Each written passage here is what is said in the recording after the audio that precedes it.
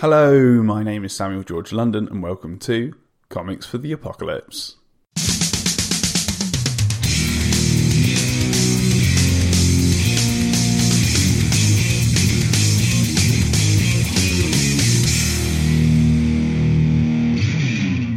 On today's episode, I speak to comic book reviewer and great guy, Gary Watson, about what comics he would take into the apocalypse.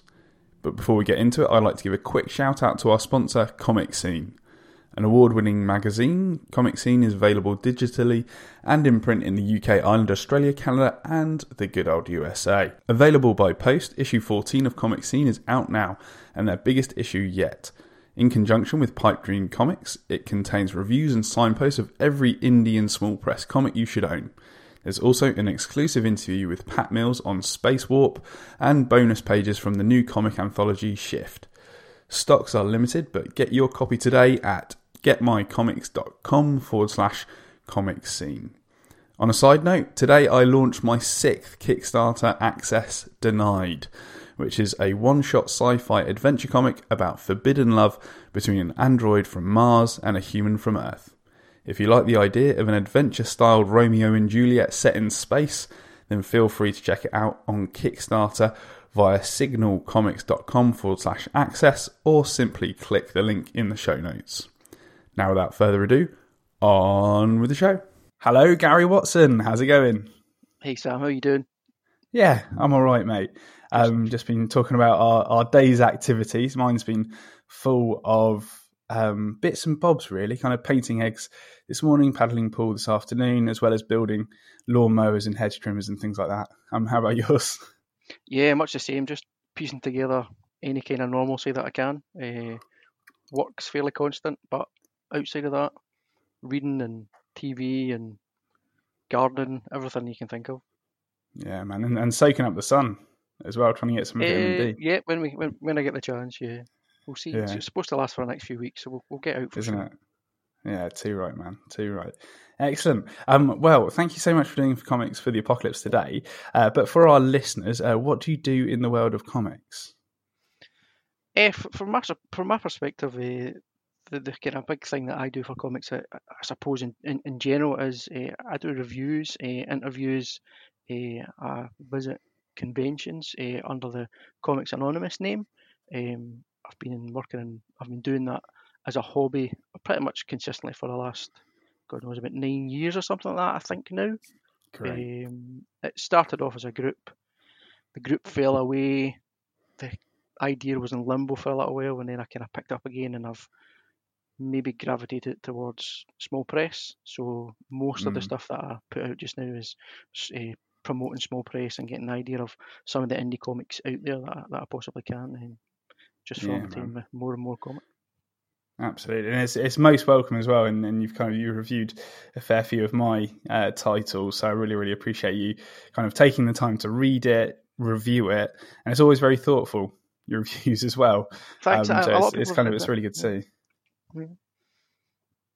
Yeah, man. Honestly, it really is. So everybody, if you'd like to check out Gary's website, the links are in the show notes. But for all the listeners, Gary, where can they find you online? Well, the website is comicsanonymous.co.uk. It's Comics Anonymous on Facebook, and over on Twitter, it's Comics Anon blog. That's the kind of main sources that I have for social media and website stuff. Fantastic. And as I say, those links are in the show notes, so feel free, everybody, to click through as we're talking and check out Gary's work right there. Now, all of that aside, unfortunately, I do have some bad news for you, Gary. And that is that there's been a robot uprising, basically. Now, we have no idea whether it's anything to do with anything that Elon Musk is doing. Maybe it is. Maybe it isn't. Maybe something to do with Neuralink. Who knows? But the question is, what is your action plan for survival with the robot uprising? Well, I think if we're dealing with that on top of a pandemic, then I think everything's going to go pretty crazy. But for me, the robot, yeah. So the robot uprising side, I would go down the route of probably following John Connor's lead, and I would look at joining a militia or starting a militia and getting pockets of resistance that will try and hack their way into whatever is controlling the robots and bringing them down as best we can. And I'm sure the comic community will be part of that network, piecing that together and making sure that we can survive. Awesome, man. So we're going to be having Captain Gary Watson on our hands. I don't know if I'll be in charge. Well, it sounds like you were pretty assertive with your plan. Yeah, well, I'd say you'd rise to the top very quickly. Maybe I'm an unconscious leader. Maybe that's what I'll do. Maybe I'll rally the troops. I'll get us armed and I'll get us organised. Amazing. Yeah, I'm down with that. That's cool, man. And so what happens is that you manage to lead a militia and resistance against the robots. And one fine evening around a campfire in the Highlands somewhere, let's say, just in our kind of our Camp Zero, like hidden away from the road, well, as far away as we could from any kind of robots, would be the best spot, wouldn't it? The Highlands, probably. Oh yeah, high ground. Yep. Yeah, We're right, on man. Too right. That's awesome. And your sergeants and your privates ask, what's the first comic you remember enjoying? Yeah, I think probably like a lot of people, it's probably been annuals.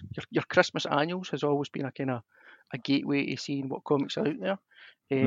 So for me, and particularly being north of the border, DC Thomson was quite a popular name. So stuff like the Browns, Oor Wullie, and then into like the Beano and the Dandy, they were kind of the gateway drug, if you like, to probably the first things that I ever remember reading. Particularly when you consider that most of the news agents up and down the country were fairly sporadic with whatever issues they could get in. You would get an obscure X-Men or an obscure Spider-Man here or there. Yeah, so it certainly wasn't consistent. Like no, not at all. I remember like the odd hollow cover or the odd kind of die-cut cover where the news agent was obviously trying to cash in on something being a collectible, and they got loads of those in. But as you say, consistency was never really a strong point.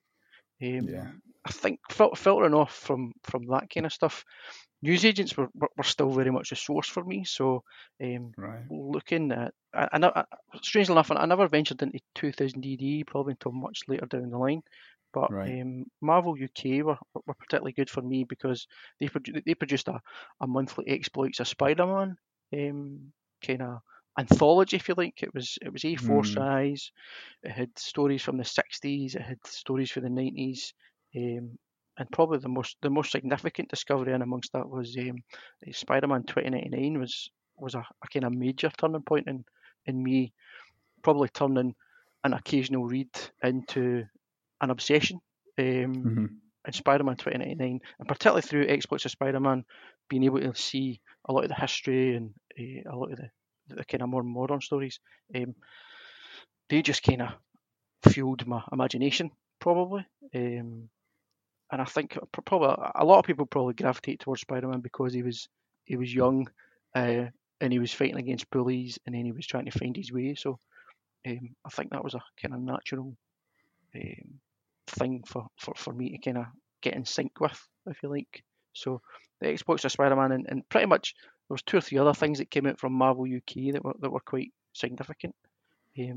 Following on from that, Dark Horse kind of briefly went down the same kind of route. They produced a kind of an anthology called Total Carnage, and it got me into probably a little bit more of the darker type of stories. So it introduced the worlds of like Army of Darkness and Grendel. There was a Batman versus Predator run on it as well. And I think, in saying that, Total Carnage only ever got as far as issue 3, because issue 3 had a particular cover with the tagline, "Your mother wouldn't like Total Carnage," and then it had a picture of Ash Campbell saying, "But then we wouldn't like your mother."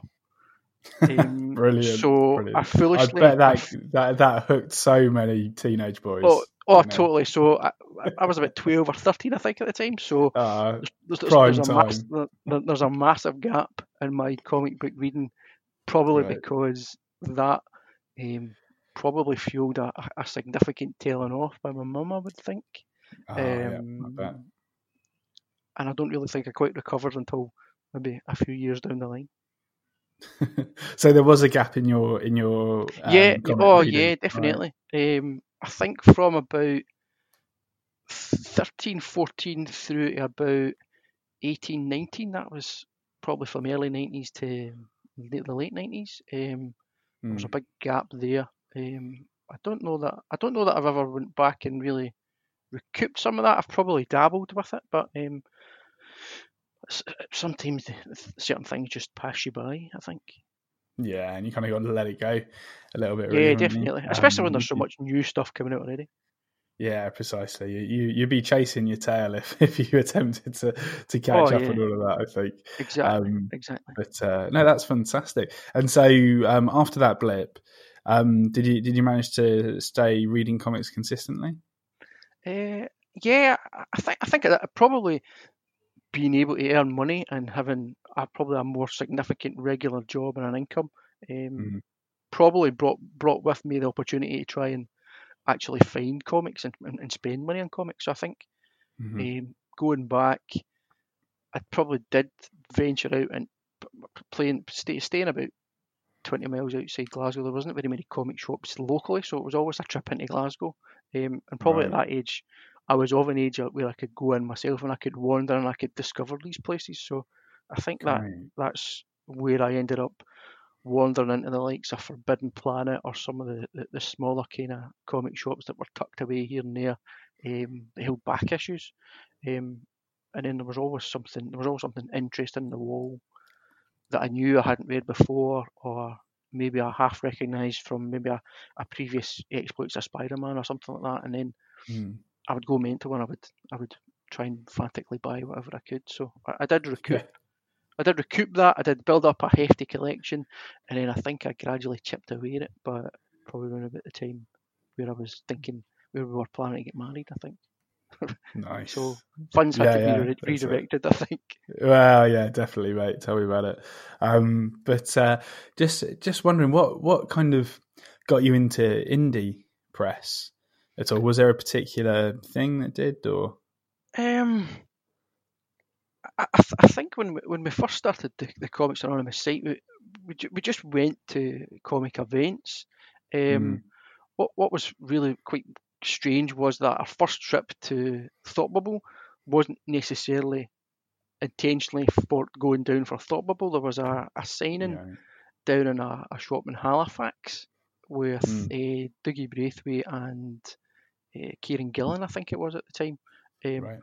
We were down, saw them, we interviewed them for the site, and then we ended up, we stayed and hung around, and we ended up going to Thought Bubble. So Thought Bubble was probably the big trigger for maybe opening my eyes to what else was there. And then, as I said, with the site then becoming essentially just mine, it was really just trying to decide what I wanted to do with it. You could see any number of sites out there focusing on the Marvels, the DCs, and all the other big names, but then I knew from my visit to Thought Bubble that there was loads and loads of quality stuff, getting better and better and more significant, I guess, in terms of my reading on the small press and indie side, and that geared me towards that. So probably Thought Bubble is probably where. What year was that, do you think? That must have been 2012. Right. 2012, 2013, I think. Because we had the site started purely to try and turn our conversations about comics into reviews, and foolishly between the group at the time we decided to review every number one from the New 52 reboot. So, great. So you got 52 on your side. So we divvied them up, and we tackled 10 or 12 each or something, whatever it was that ended up as. And then from there, it just kind of never stopped. That's awesome. And so, from your perspective of having kind of, seen the comic industry develop as a review site, what have your thoughts been in terms of how it's evolved, particularly in the UK, just over the past 8 years? I think that the biggest thing is probably the sense of community that's built up around it, and it seems to fuel people for getting the success that they want. I think it's strange because it did seem to hit a steady increase for a long time, and then it seemed to have a bit of a lull, and then I think just now it's probably on the ascendancy again. I think that the lull came from the calendar years being full of events and people getting probably tired with comic things in general. Right. But I think the quality of printing, I suppose, now is a massive factor in the reduced costs of that comes with the development technology. So you can definitely see that now we're a world away from like A4 sheets stapled together or folded or something like that. And I think because the quality and the final product is there, I think the writing and the artwork has probably joined that ascendancy, and it's kind of just going toe to toe with anything that the major companies can produce. I think my pull list for kind of mainstream titles has gone down, while my indie stuff has constantly gone up. Not necessarily just through the fact that I review them, but probably just because of the fact that you know a lot more of the people that are involved, and you know that the quality's still there. So for me, that's what it is. Whether that translates to the wider audience, I don't know, because the movies and the TV are still kind of driving that in a very big way, which doesn't necessarily convert to either mainstream comic sales or indie comic sales, which you'll probably know yourself. Yes, definitely. I think it increases the number of people that go to Comic Cons, probably like the big Comic Cons, at least like the MCMs and things. And there's potential for those people to kind of fall into Comic Village or something, and then perhaps pick up an indie title or something. It's not droves, is it? But I think it's probably helpful in terms of it. But I think for the UK indie scene to properly explode, I think something else needs to happen. I think. Yeah. And maybe that's down to the distribution side. Who knows? Yes. Maybe with definitely. everybody's eyes being open to how Diamond work and how things have gone, particularly during this kind of lockdown. Yeah. Who knows the other side of this? We could see some sort of renaissance or some sort of restructure of how the distribution side works, and then hopefully the indie scene would be kind of carried along on that wave of new opportunities. Yeah, wouldn't that be great? Definitely. Like, at least get some positivity out of this situation. Oh yeah, exactly. That would be fantastic. Now, going back to the campfire, the next question that comes up is, what's the funniest or comic that made you laugh out loud the most? I think just like most of these, it's really been hard to narrow it down to just one. It's funny because in amongst my comic reading, I don't necessarily think there's a comic I buy specifically for humour. So I think that's probably why this was one of the things it was hard for me to probably fit in to maybe one of the things I read. The two kind of indie titles that sprung to mind immediately when it was mentioned that being funny was Loose Cannon by Dan Harris, Chris Carter, and Jim Banfield. Right. It's a kind of sci-fi kind of. It's very much like a kind of Red Dwarf themed crew that are trying to survive by scavenging. Great. But I think because there's so many references both to the likes of Red Dwarf and to other kind of pop culture. I think that kind of sticks in my head because I know for a fact there's times when I've properly laughed at that. The other indie that sprung to mind was Deep Ender. It's a book by John Lees. He's a Glasgow-based writer. But Deep Ender is his it's a kind of autobiographical comic about a local swimming bath that he goes to and the people in it. But there's a couple of scenes in that I know that I've had to put it down because I'm laughing so hard, just because it catches me so off guard. I think most of the time, I think that's where the memories come from. The memories come from the fact that you're reading a book on one subject and then there's a laugh out of the blue. It's not necessarily that it's a humour book. It's just that the laugh hits you because in the context of the story, it hits you really funny. I think I had a couple of notes for honourable mentions in that because I found it the same with the likes of Lock and Key. There's 2 or 3 moments in that when they're discovering the keys. But Joe Hill seems to just throw in a curveball laugh that seems to just hit me totally off guard as well. And it's really, really good. Probably the other kind of mainstream / indie was the likes of American Splendor.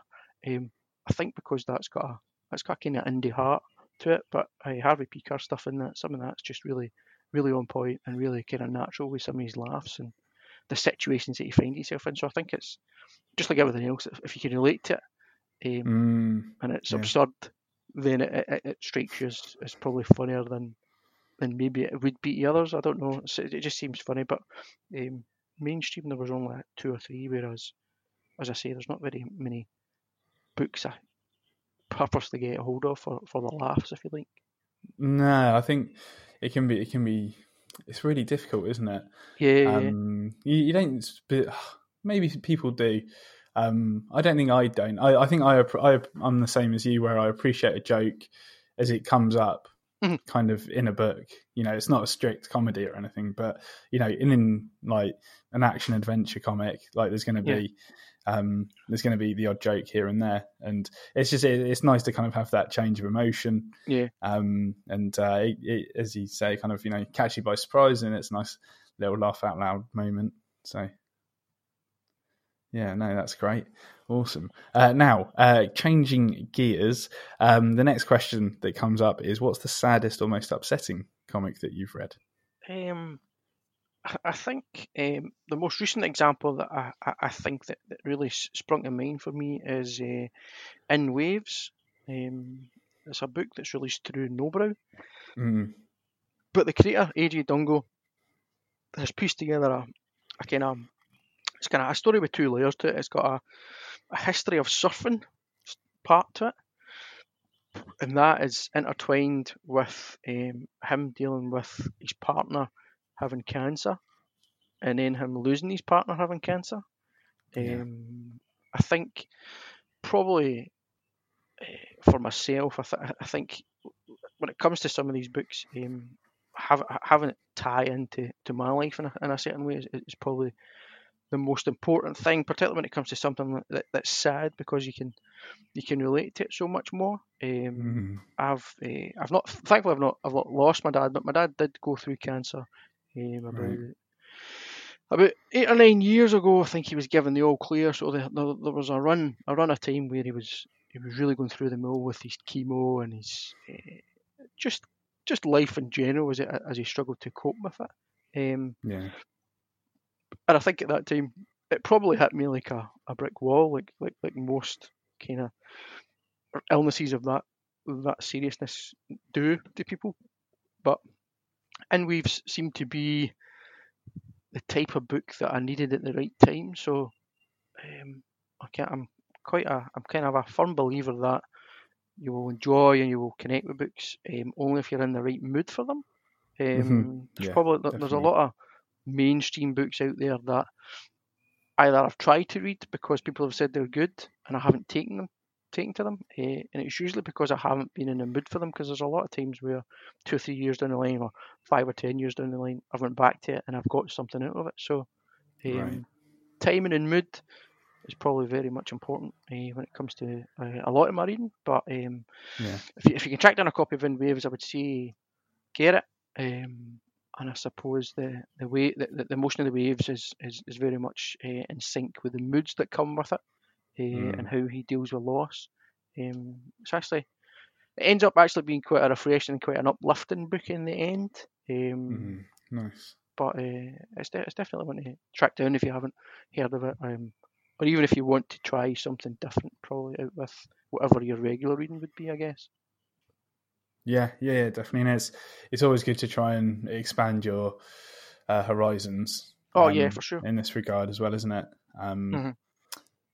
Because it might not be the usual thing that people might read, but just looking at the artwork, it's really interesting.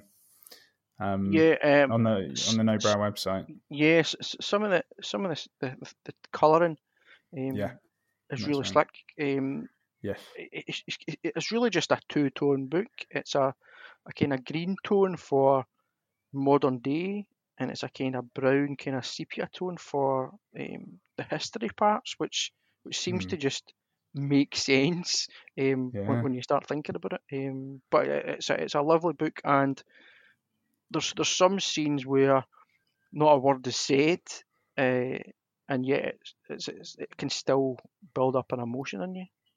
Yeah, and it's really interesting to go down that route of a silent comic. I mean, it's incredibly brave by the creator.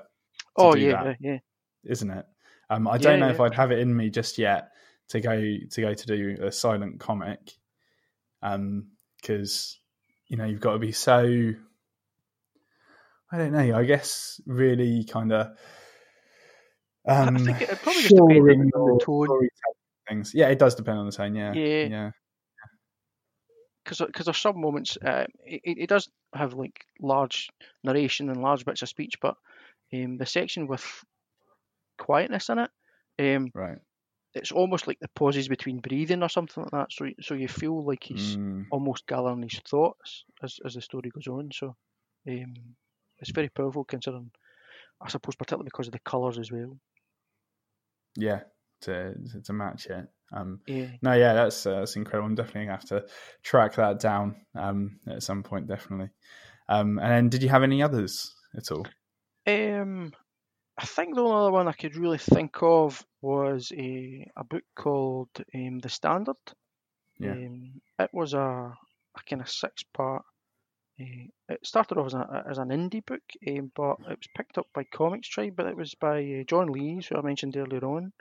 And it was a real kind of growing old, a superhero growing old, and then getting drawn back into dealing with some of his past and some of the troubles that have come his way. And I think this was probably in amongst some of the first things that I ever reviewed. So, considering that's been 9 years or so ago, some of the contents of that is still stuck with me. And while it's still kind of energetic for the superhero side of stuff, John seems to be able to really kind of hook into emotions on a different level with some of his writing. A lot of his books are kind of horror based, but The Standard is almost like an homage to superheroes, but keeping it very kind of grounded in real life. But it's a really good read to try and pick up as well. Nice, because what's the premise with that? For The Standard? Yeah.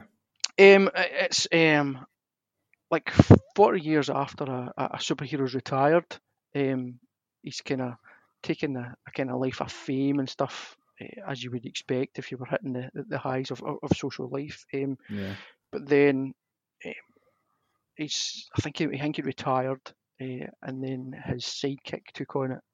The mantle of The Standard, and then a lot of kind of horrific things happened in the past for them, and that kind of dredges up how they connected, and I suppose how he's then living out the twilight years of his life.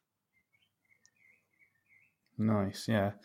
So very, very interesting, kind of from taking it beyond kind of them at their peak, basically. Yeah. That's great. Another one I'm gonna have to definitely check out. Now, mate, my reading list is out of control. It's crazy. Oh yeah, I feel you.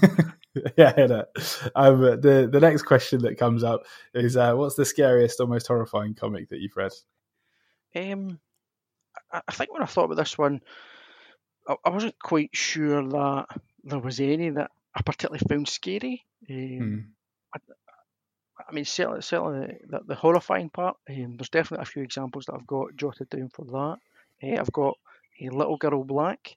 It's an indie book by James McCulloch and Pedro Mendes. Some of the subject matter in that is beyond dark, and I know James quite well.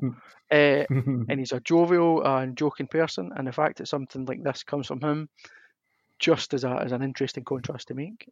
So it's horrifying, definitely.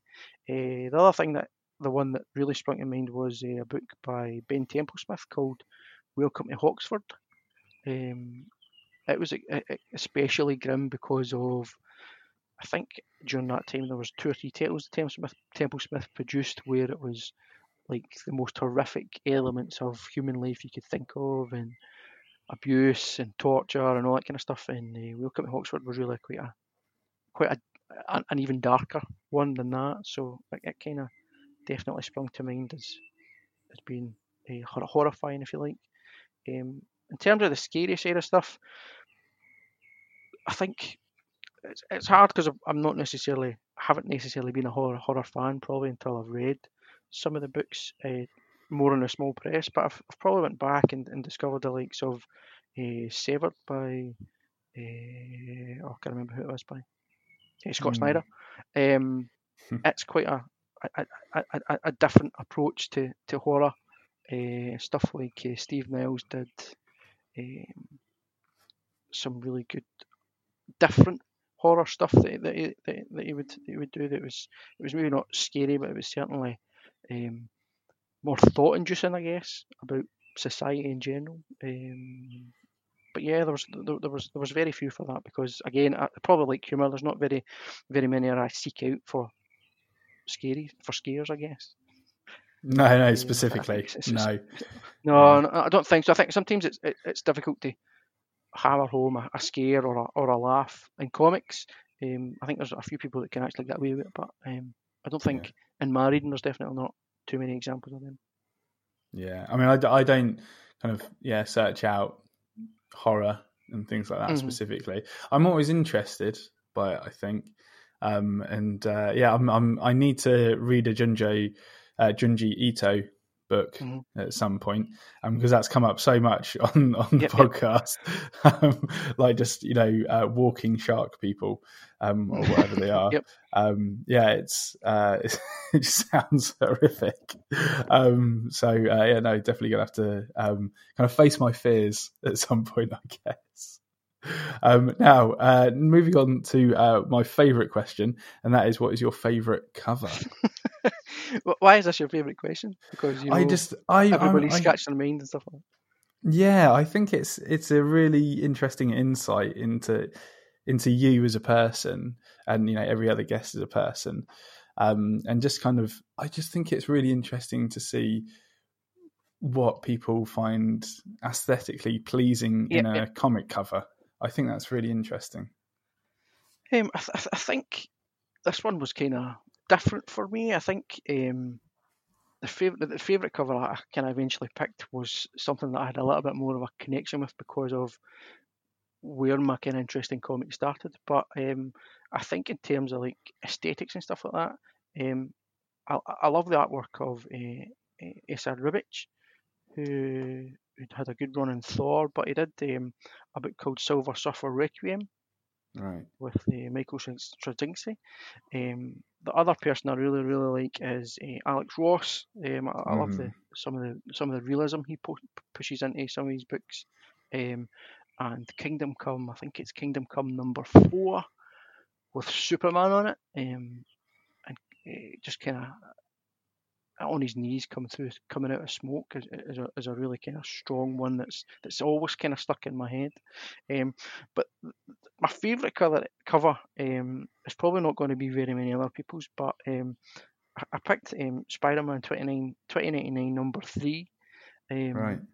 And the reason I picked that is because I redrew it traced it and redrew it hundreds and hundreds of times just to try and get it right. Wow. And it's still a cover that kind of sticks in my mind and amongst all the others. I think, I suppose now we're almost spoiled for covers with the number of variants and stuff that are coming out. Yeah, definitely. Yeah. So while a cover can have a wow factor, it almost fades because there's so many other quality covers round about it. Yeah. And I know some people will pick maybe something like Sin City or something that's out there and recognised, or Watchmen or something like that. But 2099 number 3 is just it for me. I think because of what the comic itself means to me in terms of my comic reading, but also because I spent so much time with that in front of me, drawing it. And it's weird that I haven't actually picked up a pencil to draw in a long time, but I think now that you've made me talk about it, I maybe will dig it out and I maybe will get on it. Because how long does that take you to trace it? It must take you quite a while. It must have taken quite a while to trace. Probably when I was 12 or 13, I was just tracing it and then tracing it and then tracing it. And then other times I was just trying to copy it freehand and stuff like that. Cool. I was lucky enough.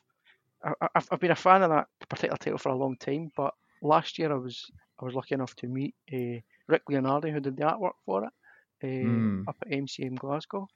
I bought a page off him. I bought a commission off him. And as you mentioned before, sometimes the Comic Village isn't the busiest place and amongst a Comic Con, which is so bizarre. But I got the chance to just stand and talk away with him for about 30-40 minutes, and then I was talking to the likes of Bart Sears that was beside him. So I really got to kind of hang about with him, if you like, for a wee while, which was good. So I think that, plus how much I loved it when I was younger, makes that one my favourite. That's awesome. I may well just start tracing it and redrawing it and post it on Twitter. Who knows? Post it. Do it, man. And for people to get an idea of what it looks like, so you kind of got Spider-Man like jumping.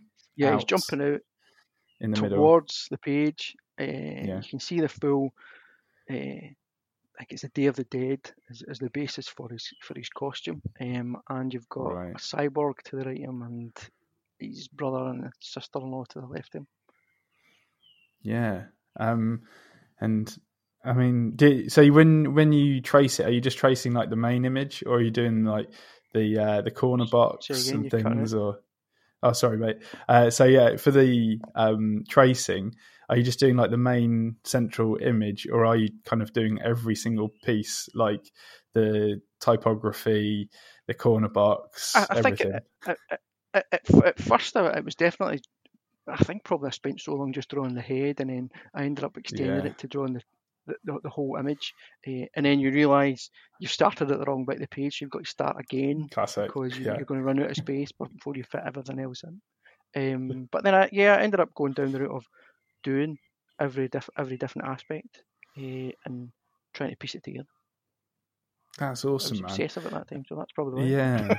Yeah, totally. It's cool, but it's good to have that. It kind of it shows that you can be focused and potentially lead an army one day. So you never know. Yeah, exactly. I can draw maps really detailed from memory. Exactly, and that is vital in a war against robots. So we'll need that. Now, moving on to another interesting question, and that is, what's the most meaningful comic to you? I think I would always hark back to the likes of Spider-Man. I think probably more for me, probably because of the age I was when I probably picked up comics, 12, 13, just got into high school, kind of almost feeling like you were Peter Parker in many ways. I think that was probably the one that kind of stood out in amongst probably a sea of different comics that I was reading at the time. And Spider-Man kind of really kind of stuck with me and guided me. You probably did experience bullying to some extent in everybody's life at school, but I think Spider-Man kind of gave you some sort of something to relate to that you could then get through that. whether you had spider powers or not, I guess. I suppose in recent years, as I say, probably stuff that kind of links with my own life with the likes of In Waves. But the other one that kind of really stood out in my head was Real Love, one of Michael Johnson's book. Right. His kind of autobiography that was about how film became a fascination for him when he was really young. How that grew into just working at a cinema and getting by on life, and then how it then grew again to making films and stuff like that. That kind of passion for the big screen, coming from like the early 80s when the likes of Star Wars and stuff were floating around, and into the late 80s when you had like Batman hitting the big screen. I think all that kind of pieced together in my head made Real Love kind of stand out and kind of almost feel in sync with me a little bit, because film eventually became a big thing for me. Oh, that's nice, man. And how did you come across that one? I knew Owen just through the indie scene, and I knew I'd read. I think at that time I'd read a couple of his other books, but I think only in the last couple of years has he finished the third part, and he put out a collected edition through Unbound. Right. Which really kind of ties everything together. And I think he actually revisited the earlier books and kind of redrew and redid a lot of work, so it was all kind of it kind of flowed. But it's a great book if you can get a hold of it as well. Especially if you like film and stuff like that, it's a nice bit of escapism, and a good chance to kind of reminisce.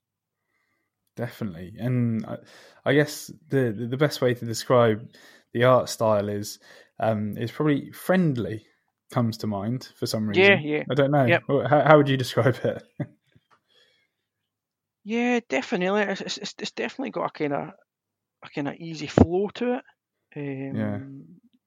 There's nothing to it in your face, so it almost feels kind of natural. Especially around some of the earlier scenes when his imagination is running wild with the influence of films and stuff. You can really see that he's trying to capture a kind of an era, if you like, as much as a villain. Definitely, that's great, man.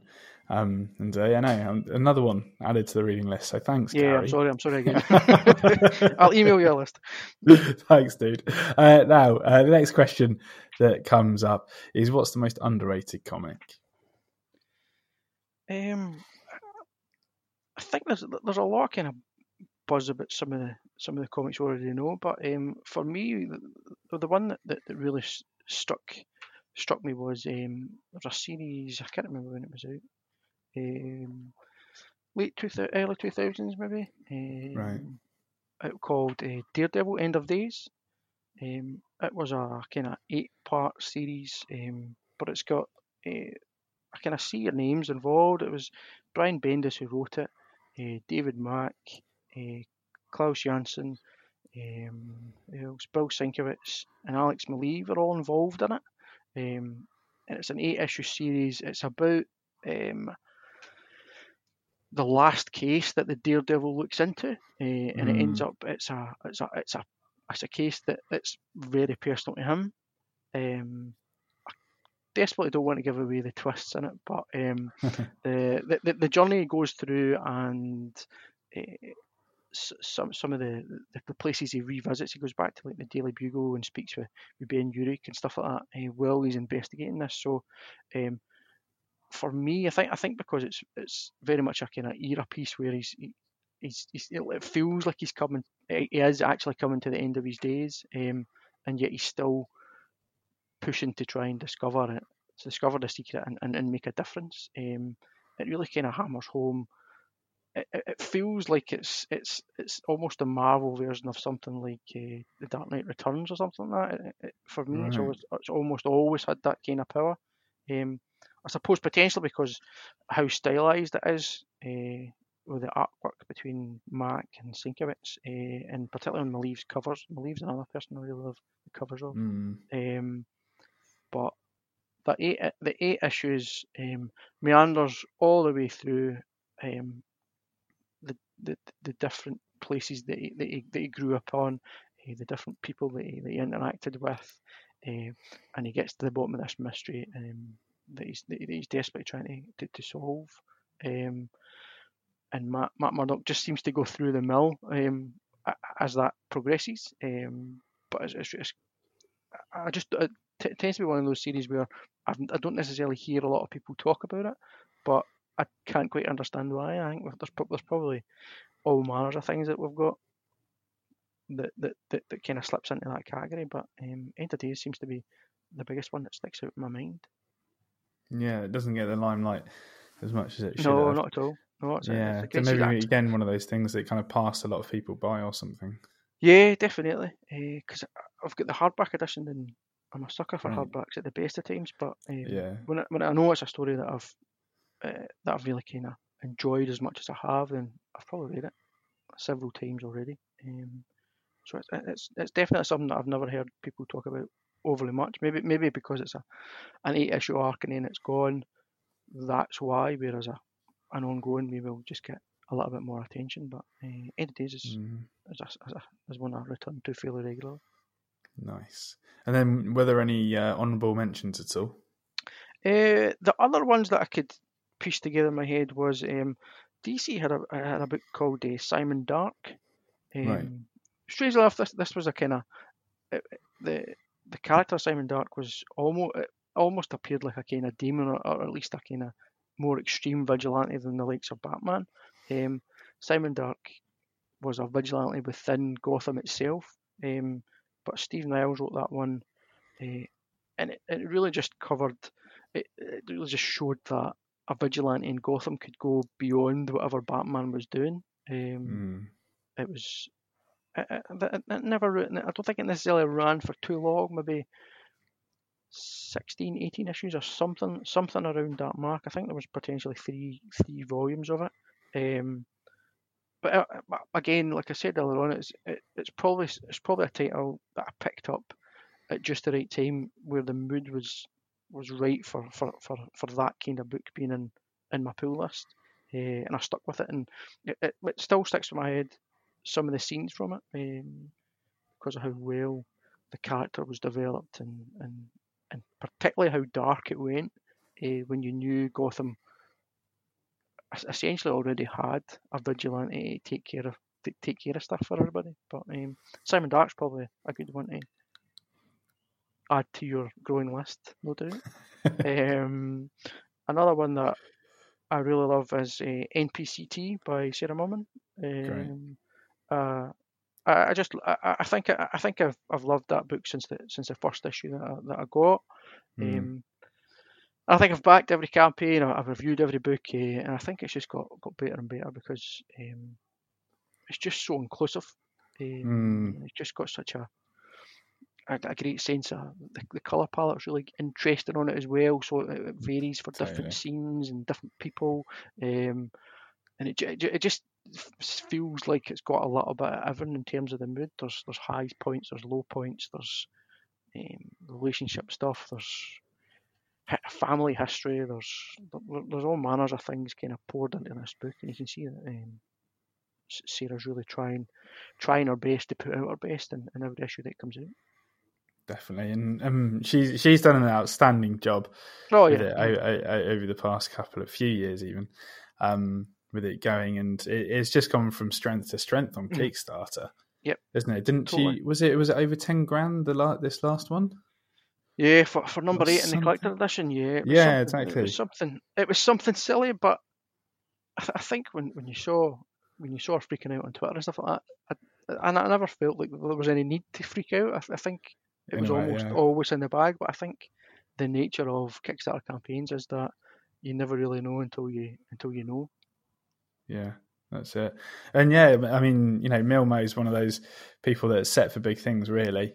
Oh, yeah, you would definitely hope so. No reason why not. No, yeah, absolutely not. And it's going to be good to see her go from strength to strength, just like NPCT has. So all the power to her. Mm-hmm. Definitely. Now we come on to the most difficult question, and that is, for you, what is the best comic of all time? This is, as you say, this is horrendous, and I think whenever I've listened to the podcast, it's been the same for everybody. They never really quite know what to say.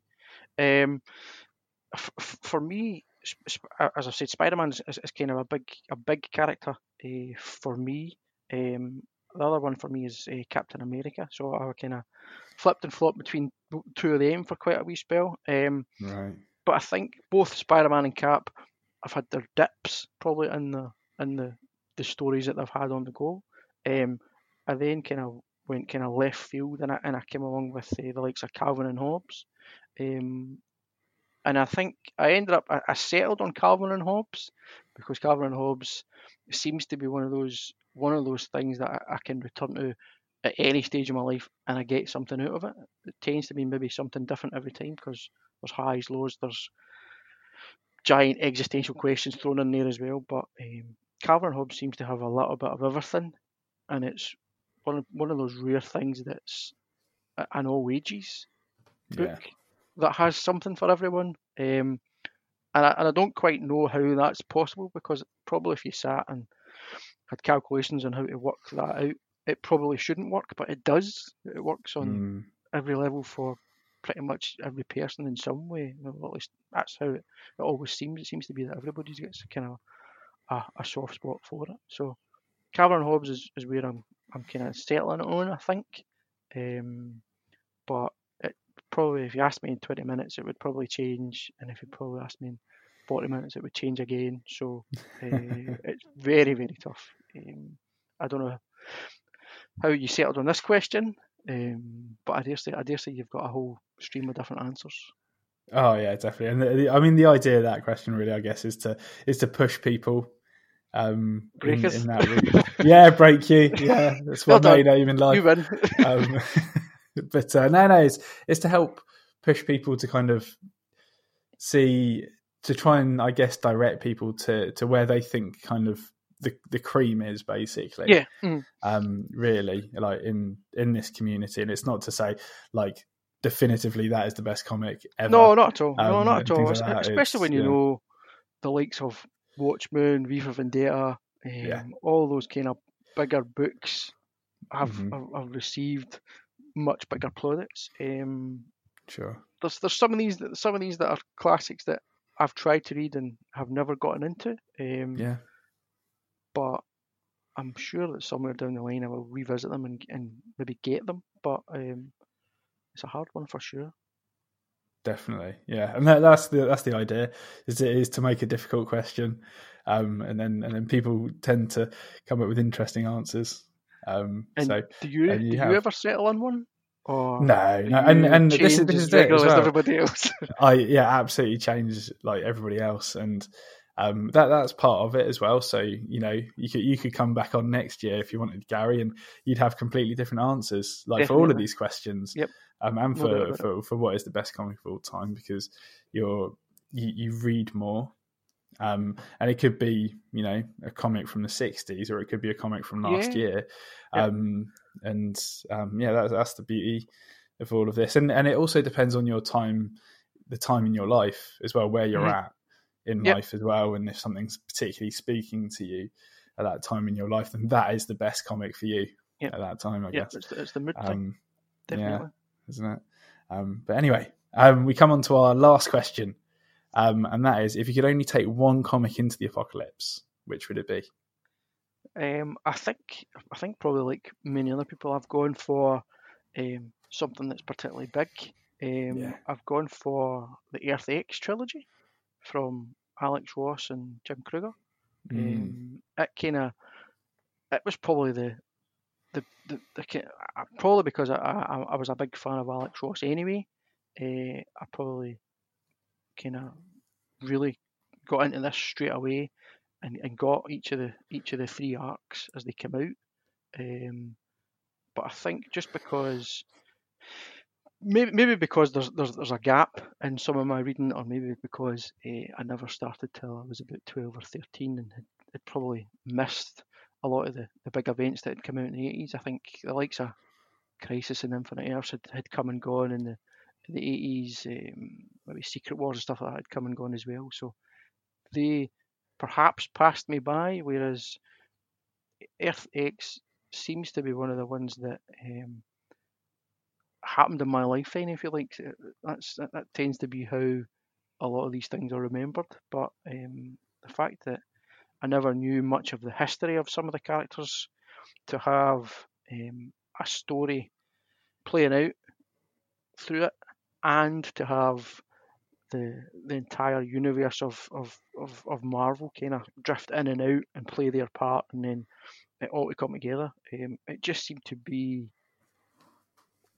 a storyline that defied what I thought comics could be. I think up until then, I'd maybe always thought that they were small, they were almost self-contained, and that they followed a continuity that was known and that had been repeated maybe again and again and again. Whereas Earth X kind of challenged that and made it appear that rather than maybe a transfer of a comic from the pages of a comic to like TV or to maybe the big screen was as big as it could go. Earth X had big ideas about, I suppose, life, about where things could end up, about the universe and everything else. So it's a bulky read. I've got. Yeah, I was going to say. So it's like 1,300 pages. Yep. The omnibus. It's a biggie. I think it's split into two. I think there's an alpha and there's an omega. Yeah.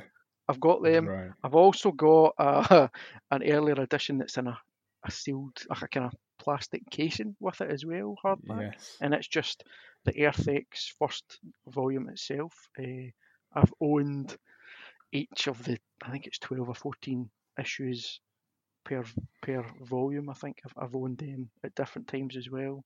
And I've got, if you look at them, there's the covers interconnect. So it was Alex Ross's art, larger than life on a single cover, but then larger than life again on all the covers interconnected, which just seemed to be probably just blow my mind at that point when I first read it. And it's one that I'm probably going to go through a reread as well. Too right, man. Looks like the type of thing that you can kind of read again and again. Oh yeah, well, it's quite heavy in places, but sure. It's definitely something that you can get your teeth into, and if you've got the omnibus edition, then there's nothing necessarily stopping you. No, absolutely not. That's and awesome. We've all got more time in the house just now, so yeah, exactly. Get involved. Good timing to get that one. Awesome, man. Great. We come on to our final question, and that is, what weapon, tool, or useful item would you like to take into the apocalypse alongside your Earth X trilogy? I suppose the Earth X trilogy's got the weapon covered, so I could bludgeon something. Yeah, pretty much.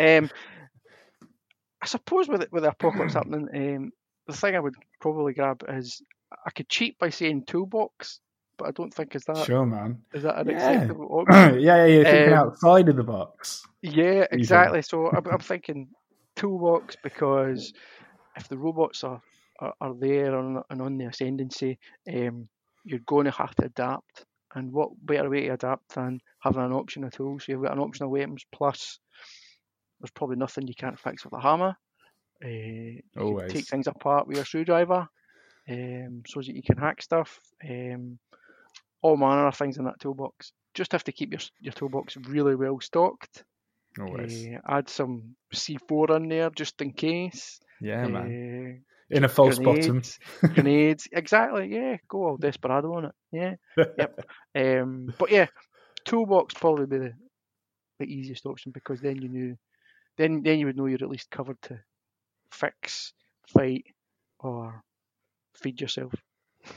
Definitely. That's awesome, Gary. Well, thank you so much for sharing your comics for the apocalypse today. It's been a real pleasure. No bother. Thanks, Sam. Awesome. And then for the listeners, one more time, where can they find you online?